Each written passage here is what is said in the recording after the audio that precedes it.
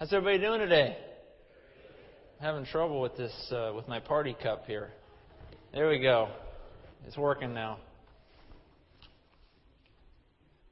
Well, Marianne, I want you to know we definitely do appreciate our senior leadership here at Coast. You and many of our elders and many of the seniors in this church have given us a heritage that we now can follow in all of your footsteps. And so I just want to recognize the seniors today. In fact, if you are, I'm going to do this, if you're a senior citizen, if you would consider yourself a senior, will you stand up? We want to acknowledge you as giving a heritage to this church.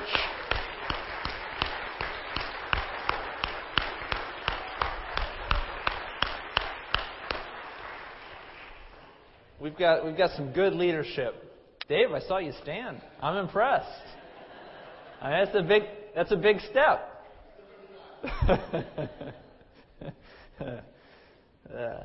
Also want to point out a couple friends who are here today. Where are Fred and Susan Eaton? There they are. Fred and Susan, stand up here. Good to see you guys. And Fred was the previous associate pastor at Coast, now some 4 years ago, right, Fred? And now the pastor at Grace Church of Sahuarita, Arizona. I'm going to ask Fred to say a few words at the very end of our service, just so he can greet everyone and give a little update about his ministry. Well, Jordan Fraker last week, he was making mention of last week's message, and I'm glad he did. I'm glad that Jordan appreciated the message on rebuke. We're going to be doing a two-part series in this message. And Jordan, I just appreciated what he had to say, that he took the message humbly recognizing that maybe I need to change a little bit. And I hope that each of you have done that this week. The challenge was that you would go out and find two Christians that you respect and ask them a very bold question. What about me needs changing? And I don't know how many of you, I'm not going to ask for a show of hands. I don't know how many of you took up that challenge. I hope that you did.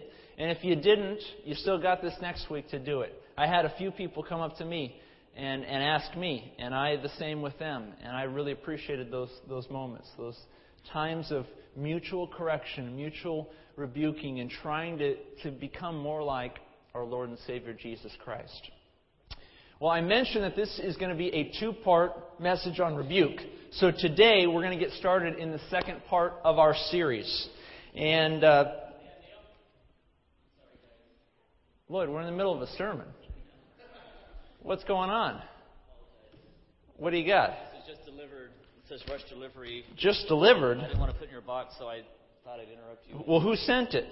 It says the Apostle Paul. The Apostle Paul? Yeah. Should we open it? It's up to you. All right. Well, you guys want to open it?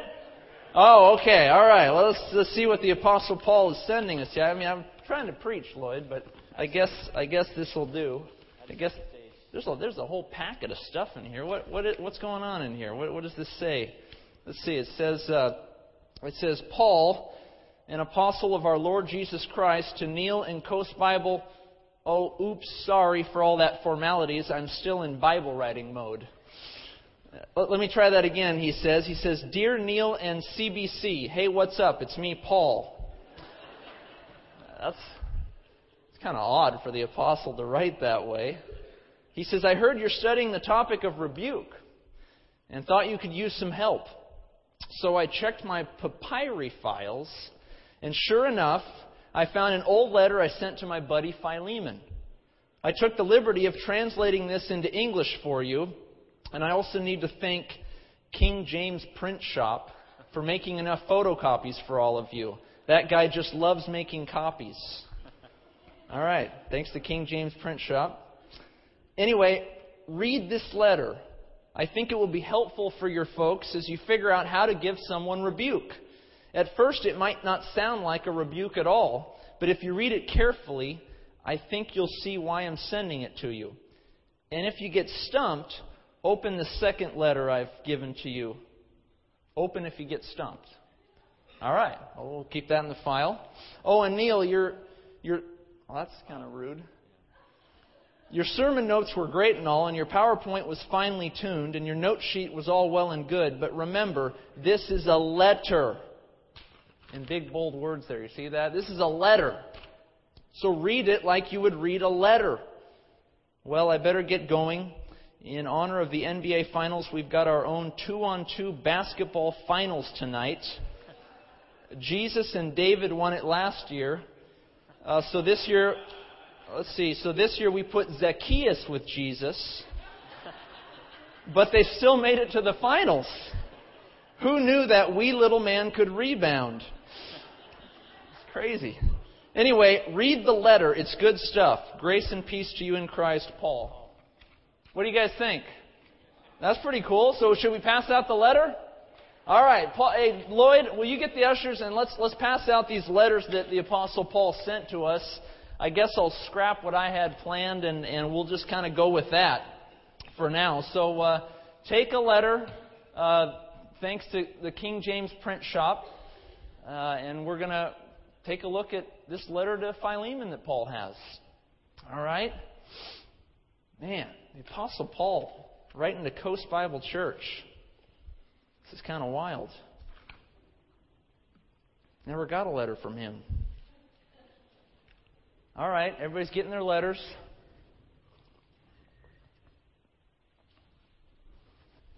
I guess we'll read it. I mean, he said scrap your notes, scrap the PowerPoint, scrap the note sheet. He said this is a letter, so read it like a letter. So I guess that's what we're going to do. We will just read it like a letter. All right, I'll wait till everybody gets a letter. I hope this talks about rebuke, because that's what I had planned today. We'll find out. All right, everybody got one?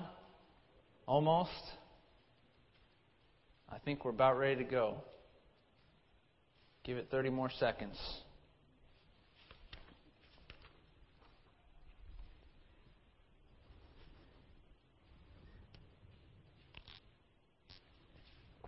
Okay. Paul sent us this letter. He said he wrote it to his buddy Philemon. And so let's read the letter together, okay? I'll start at the top.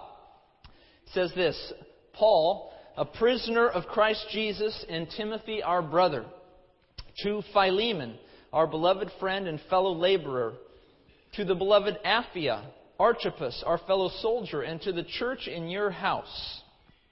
Grace to you and peace from God our Father and the Lord Jesus Christ.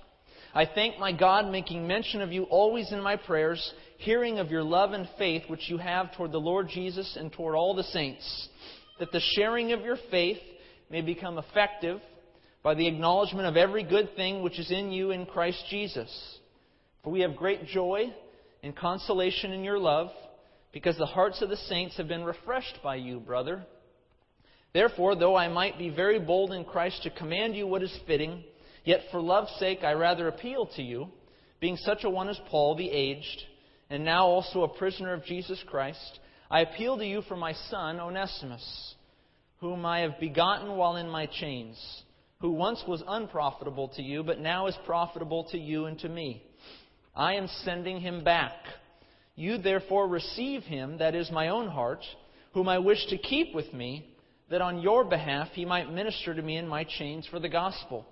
But without your consent I wanted to do nothing, that your good deed might not be by compulsion, as it were, but voluntary.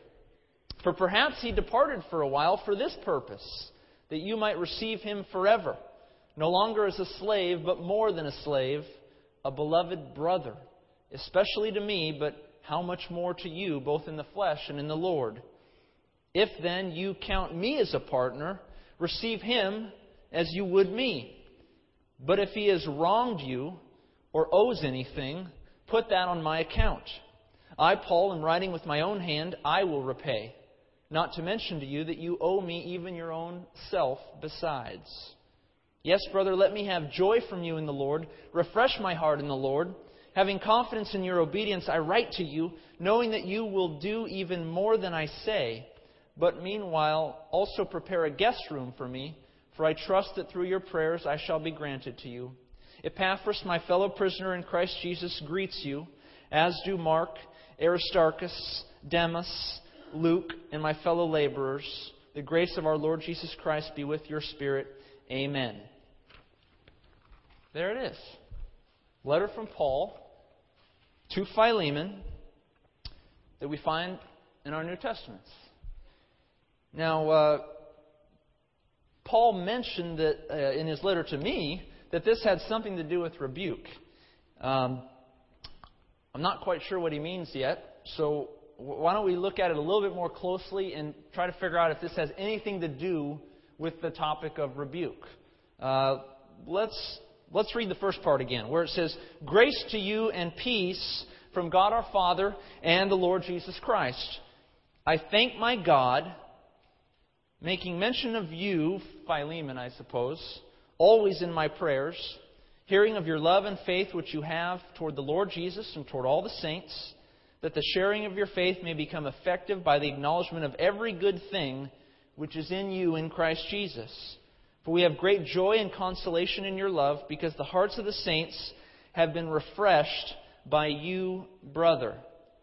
You know, this hardly sounds like a rebuke kind of letter. You know what I mean? Like this first part, I'm reading it, and I'm trying to figure out what Paul is trying to tell us that this has anything to do with rebuke.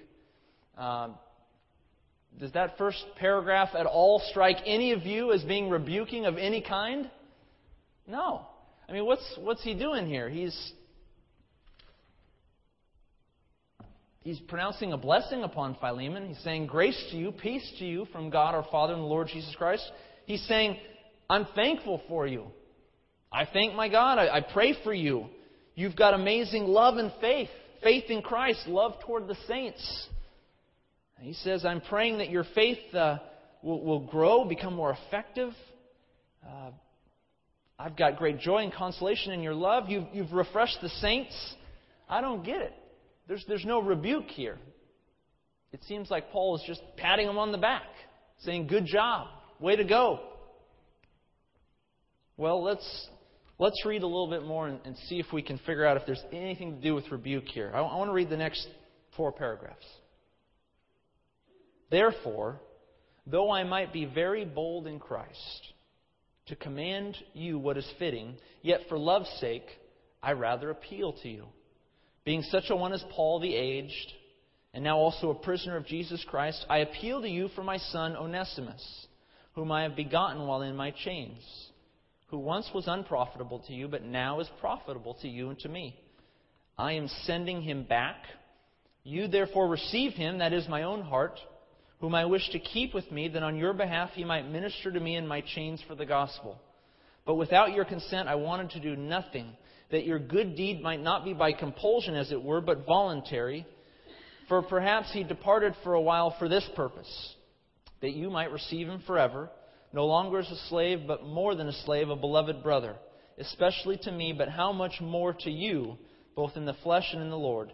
If then you count me as a partner, receive him as you would me. But if he has wronged you or owes you anything, put that on my account. I, Paul, am writing with my own hand. I will repay, not to mention to you that you owe me even your own self besides." Well, here again, this really doesn't look like rebuke. I'm a little confused. I look at these paragraphs so far, and I see, in the first paragraph, I see him thanking God for Philemon. He's patting him on the back. He's saying, "Philemon, you're doing a great job. You've refreshed saints. Your faith is strong." And then he goes on and he starts to talk about this man Onesimus. And that seems to be kind of the heart of the letter, doesn't it? It says in the third paragraph there, "I'm sending him back." So it sounds like he's making an announcement that he's sending back Onesimus. Well, who is Onesimus? Let's see. Who is Onesimus? He is, look at the top there. It says, I appeal to you for my son Onesimus, whom I have begotten while in my chains. Okay, so Paul's in prison in Rome, and it says he's met this Onesimus, and he's begotten him. What would that mean? What might that mean? accepted him as a son. Maybe that he's brought Onesimus to faith, right? I mean, what other language can we use but from the Gospel of John, being born again? He's begotten Onesimus. Paul has brought him into the faith, into the family of God. Okay, so that's who Onesimus is. He's someone who came to Paul in prison, and Paul brought Onesimus to faith. Onesimus was once unprofitable, but now is profitable. Paul says, I'm going to send him back to you, Philemon. And, look at that next paragraph. For perhaps he departed for a while for this purpose, that you might receive him forever, no longer as a slave, but more than a slave, a beloved brother. So Onesimus was a slave. He was Philemon's slave. Okay. The next, look at this. If he has wronged you or owes you anything, put that on my account. Maybe he stole something. Maybe obviously he left Philemon, right? He's now in Rome, so he's a runaway slave. He's a runaway slave. He's left his master Philemon. Onesimus as a slave, ran away to Rome, met Paul, got converted, and now Paul's offering to right some of Onesimus' wrongs, pay what's due him. Maybe he stole something from Philemon, I don't know. But where's the rebuke? This looks like a request. This looks like just kind of an announcement. Paul's saying, hey, this is what I'm doing. Here you go. I don't understand why. I'm stumped. I'm stumped. I don't understand why this has anything to do with rebuke. Hey, look at that. Open if you get stumped. Cool. Paul was right. We got stumped. So let's figure out where do we go from here. Paul's got a question here. He says, what was the punishment for a runaway slave in the first century? I don't know. Anybody know? What was the punishment for a runaway slave in the first century? Death.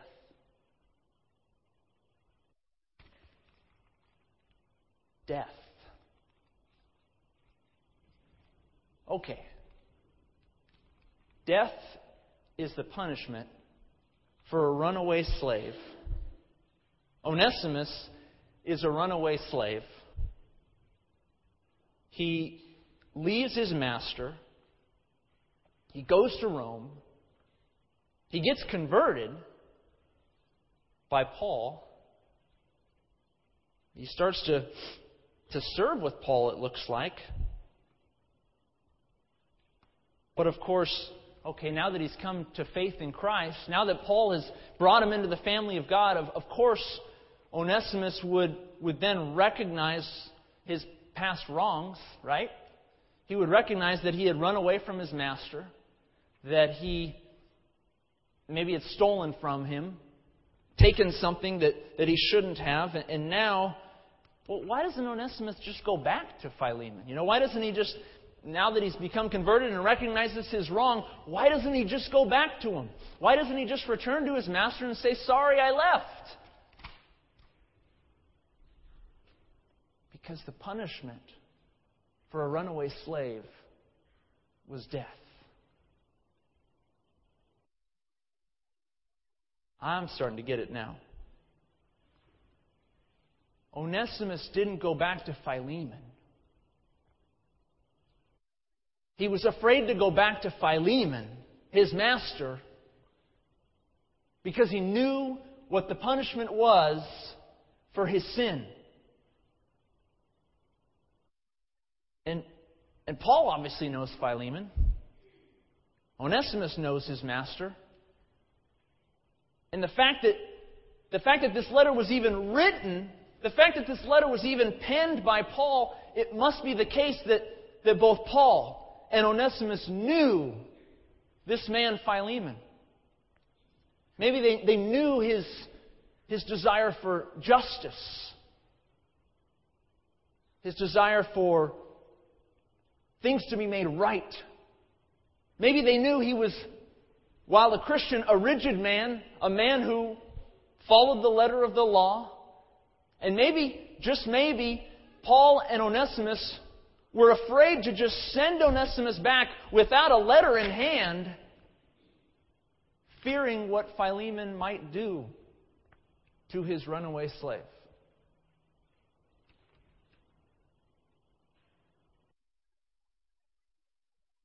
Okay, so now the pieces are starting to come together. Having come to faith in Christ, Onesimus, he was fearful of returning to his master.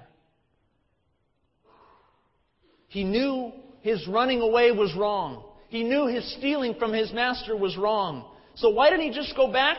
Because both he and Paul knew what kind of man Philemon was. They knew his tendencies. While a Christian, they knew his tendencies. He was a rigid man of justice, doing things rightly and in order. And so we can only surmise that the only reason this letter was written, the only reason that this letter would be included with Onesimus on his journey back to Philemon is to make sure that Philemon responded in grace, in mercy, in love.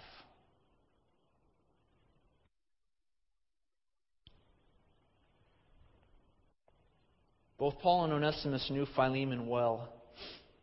They knew that despite Onesimus' conversion to Christ, it was likely that Philemon would be angry with Onesimus for leaving him. Likely that he would be punished, possibly severely, possibly the full extent of that punishment. They knew Philemon was a man of justice, and that his weakness, that his sinful tendency was to exact retribution. That was Philemon's tendency. To exact retribution from someone who had wronged him. And so Paul and Onesimus feared Philemon's response.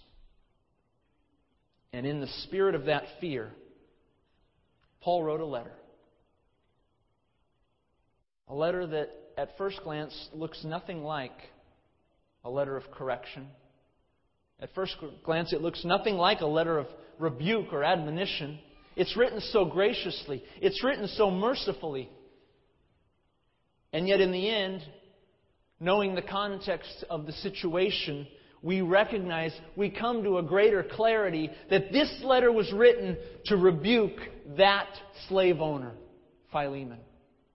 To correct him, to admonish him, to tell him this is how the Lord would have you act as your slave returns to you. Well, now this totally changes this letter. Now we read it so much differently. Now we look at it and we think, well, how can we learn from Paul's method? How can we learn from the way Paul wrote this? What are some tips? What are some pointers that we can take with us so that when we rebuke someone, we can do it with such grace, with such gentleness, with such mercy?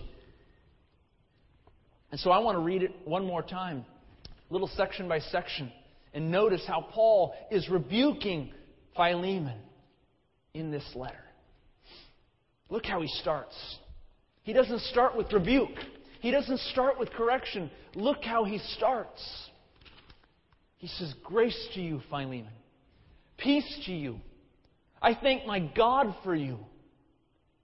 Your faith has been strong. You've been a leader in your church. You've refreshed the heart of saints. You've done things so well. I recognize your strengths. I recognize the way in which you've strived with the Spirit of God to build up and to edify the body of Christ. You've done well." That's how Paul starts his rebuke. But now he goes a little deeper.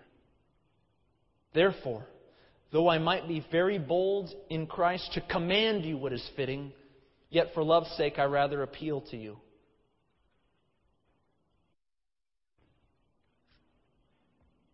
Paul says, I could command you something right now. I could order you, Philemon, to do something. I'm a leader, Paul says. I'm a leader in the church. I'm one of the pillars of the Christian church. I've written all these letters. I've brought so many people to faith. I could, if I wished, I could command you. But I don't want to do that. Because I have respect for you as a man. I have respect for the good things you've done in the Lord. And so rather than commanding you, I'm just going to appeal to you. And you can choose what you're going to do. I'm not going to force your hand. I'm going to appeal to you as a brother. I appeal to you for my son Onesimus, whom I have begotten while in my chains, who once was unprofitable to you, but now is profitable to you and to me. In rebuke, Paul's method at the start is priceless. He thanks God for the man, recognizing his strengths. And he appeals. He doesn't command. He appeals to him, letting him make the decision. You know, I think of parenting, right? And we think of how to raise our kids. And Casey and I, we are learning how to raise our kids. We're watching other parents. We're thinking about what our parents did. And we're trying to figure out how do we raise these kids in the way they should go. And, you know, it's one thing as a parent to command your child to obey. It's effective, right? It works.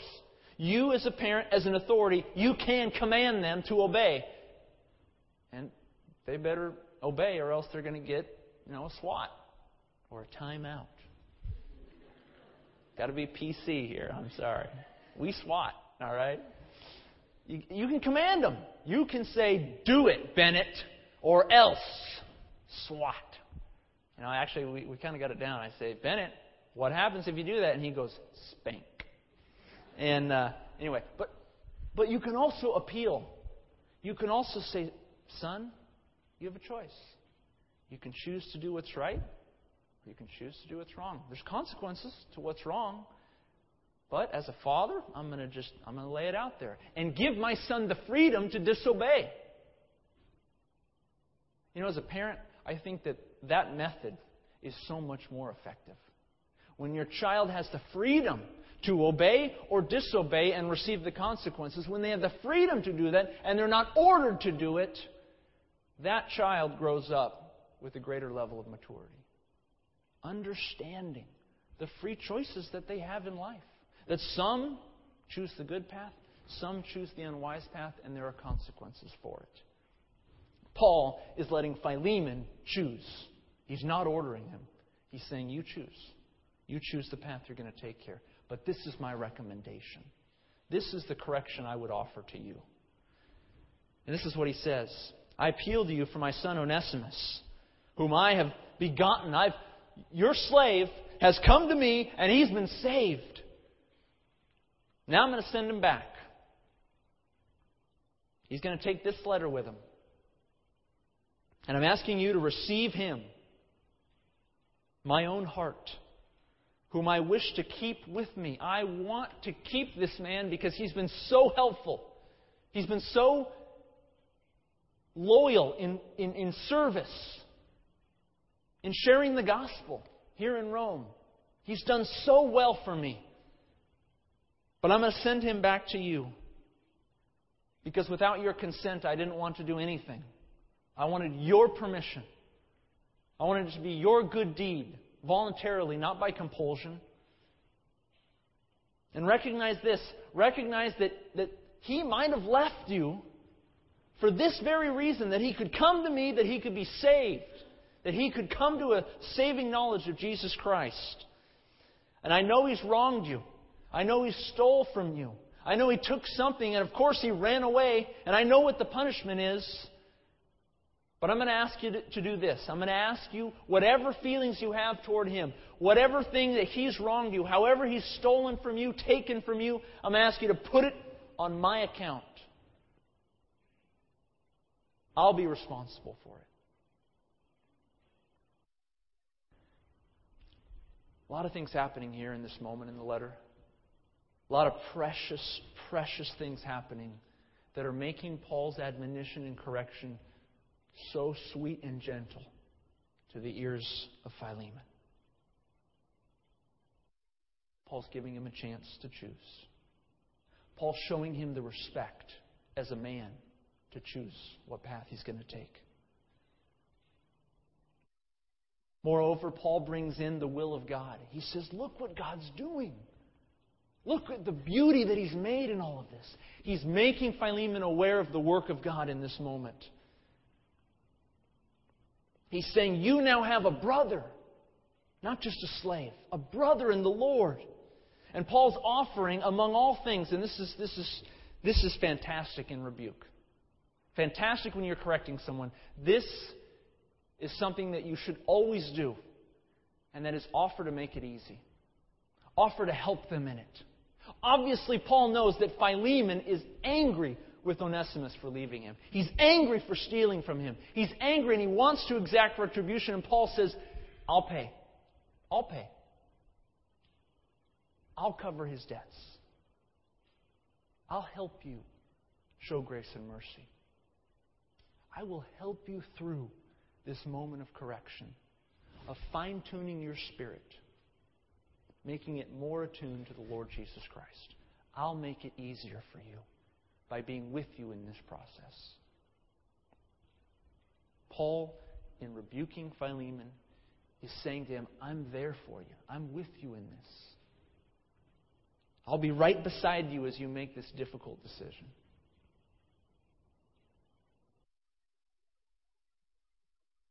And so he comes toward the end here. If then you count me as a partner, Paul says, receive Onesimus as you would receive me. If he's wronged you or owes anything, put that on my account. I'm writing this with my own hand. I will repay. Not to mention to you that you owe me even your own self besides. Hey friends, if the process ain't working, just blackmail him like this, okay? Just blackmail. All right? Okay. No. That's not what Paul's doing. He's giving, right now, that last line, not to mention to you that you owe me even your own self besides. That's a gentle reminder. A gentle reminder. He says, Philemon, look where you've been. You were just like him. Sinful. Unregenerate. Heading to hell. And yet through me, Paul says, you were saved. You were brought into everlasting life through faith in Jesus Christ. Remember where you've come from. And when you do that, you will show more grace and more mercy to this slave who's run away from you.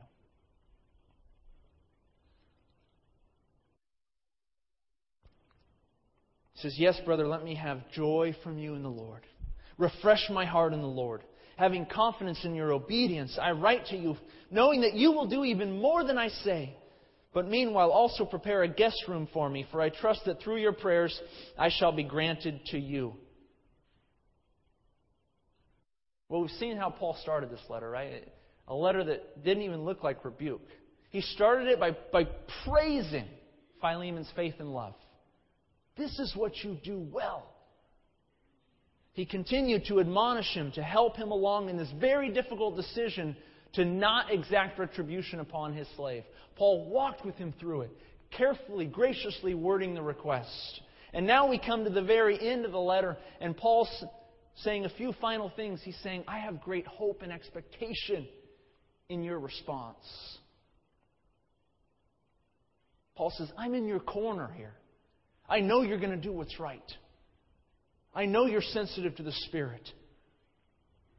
I have confidence in your obedience. And meanwhile, this is peculiar. And this is not written as just something at the end of the letter. This is strategic. Meanwhile, prepare a guest room for me, for I trust that through your prayers I shall be granted to you. You know what Paul's doing there? He's saying, by the way, as you choose freely your decision, you're going to have to see me. I'm going to come back. I'm going to hold you accountable. you're going to see me face to face and not by a letter, but in a few months, I'm going to come back to you. And I'm going to say, hey, Philemon, how's it going? Where's Onesimus?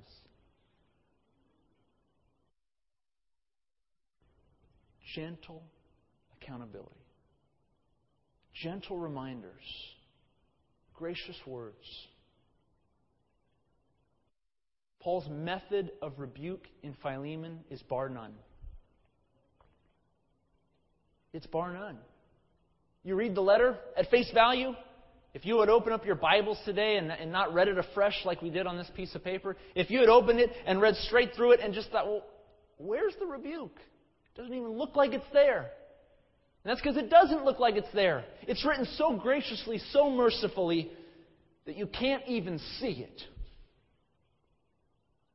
And yet Paul, through this letter, undoubtedly changed that Christian man who had a sinful tendency to exact retribution on those who had wronged him. Never commanded him once. Appealed so very graciously. And he followed up with a gentle tone of accountability. Hey, I'll be there. I'll see you. I want to see how you decided on this matter. Paul finishes with a very peculiar line at the very end. He says there's some greetings here. Epaphras greets you, as do Mark, Aristarchus, Demas, Luke, my fellow laborers. Paul's saying, all my brothers are greeting you. They're rooting for you. They love you. But then he ends with this. He says, the grace of our Lord Jesus Christ be with your spirit. And that's only the second time in all the New Testament that line is actually written by Paul. The other is in 1 Timothy 4. It's a very peculiar line. It's a very peculiar ending to his letter. Paul never ends a letter like this.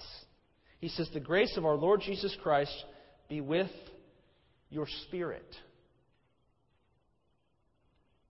Grab a Bible and turn to Luke 9. This will be the last thing we look at this morning.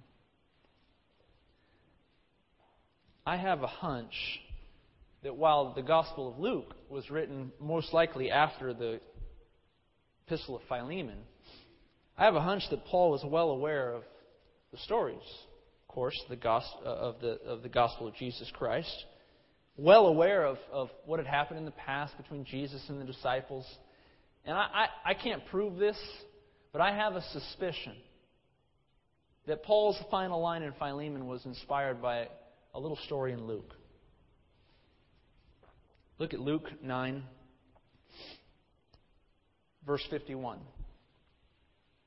9:51. It says, now it came to pass, when the time had come for Jesus to be received up, that he steadfastly set his face to go to Jerusalem. And he sent messengers before his face. And as they went, they entered a village of the Samaritans to prepare for him.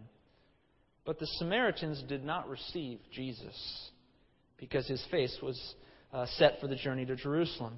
And when his disciples James and John saw this, they said to Jesus, Lord, do you want us to command fire to come down from heaven and consume them, just as Elijah did?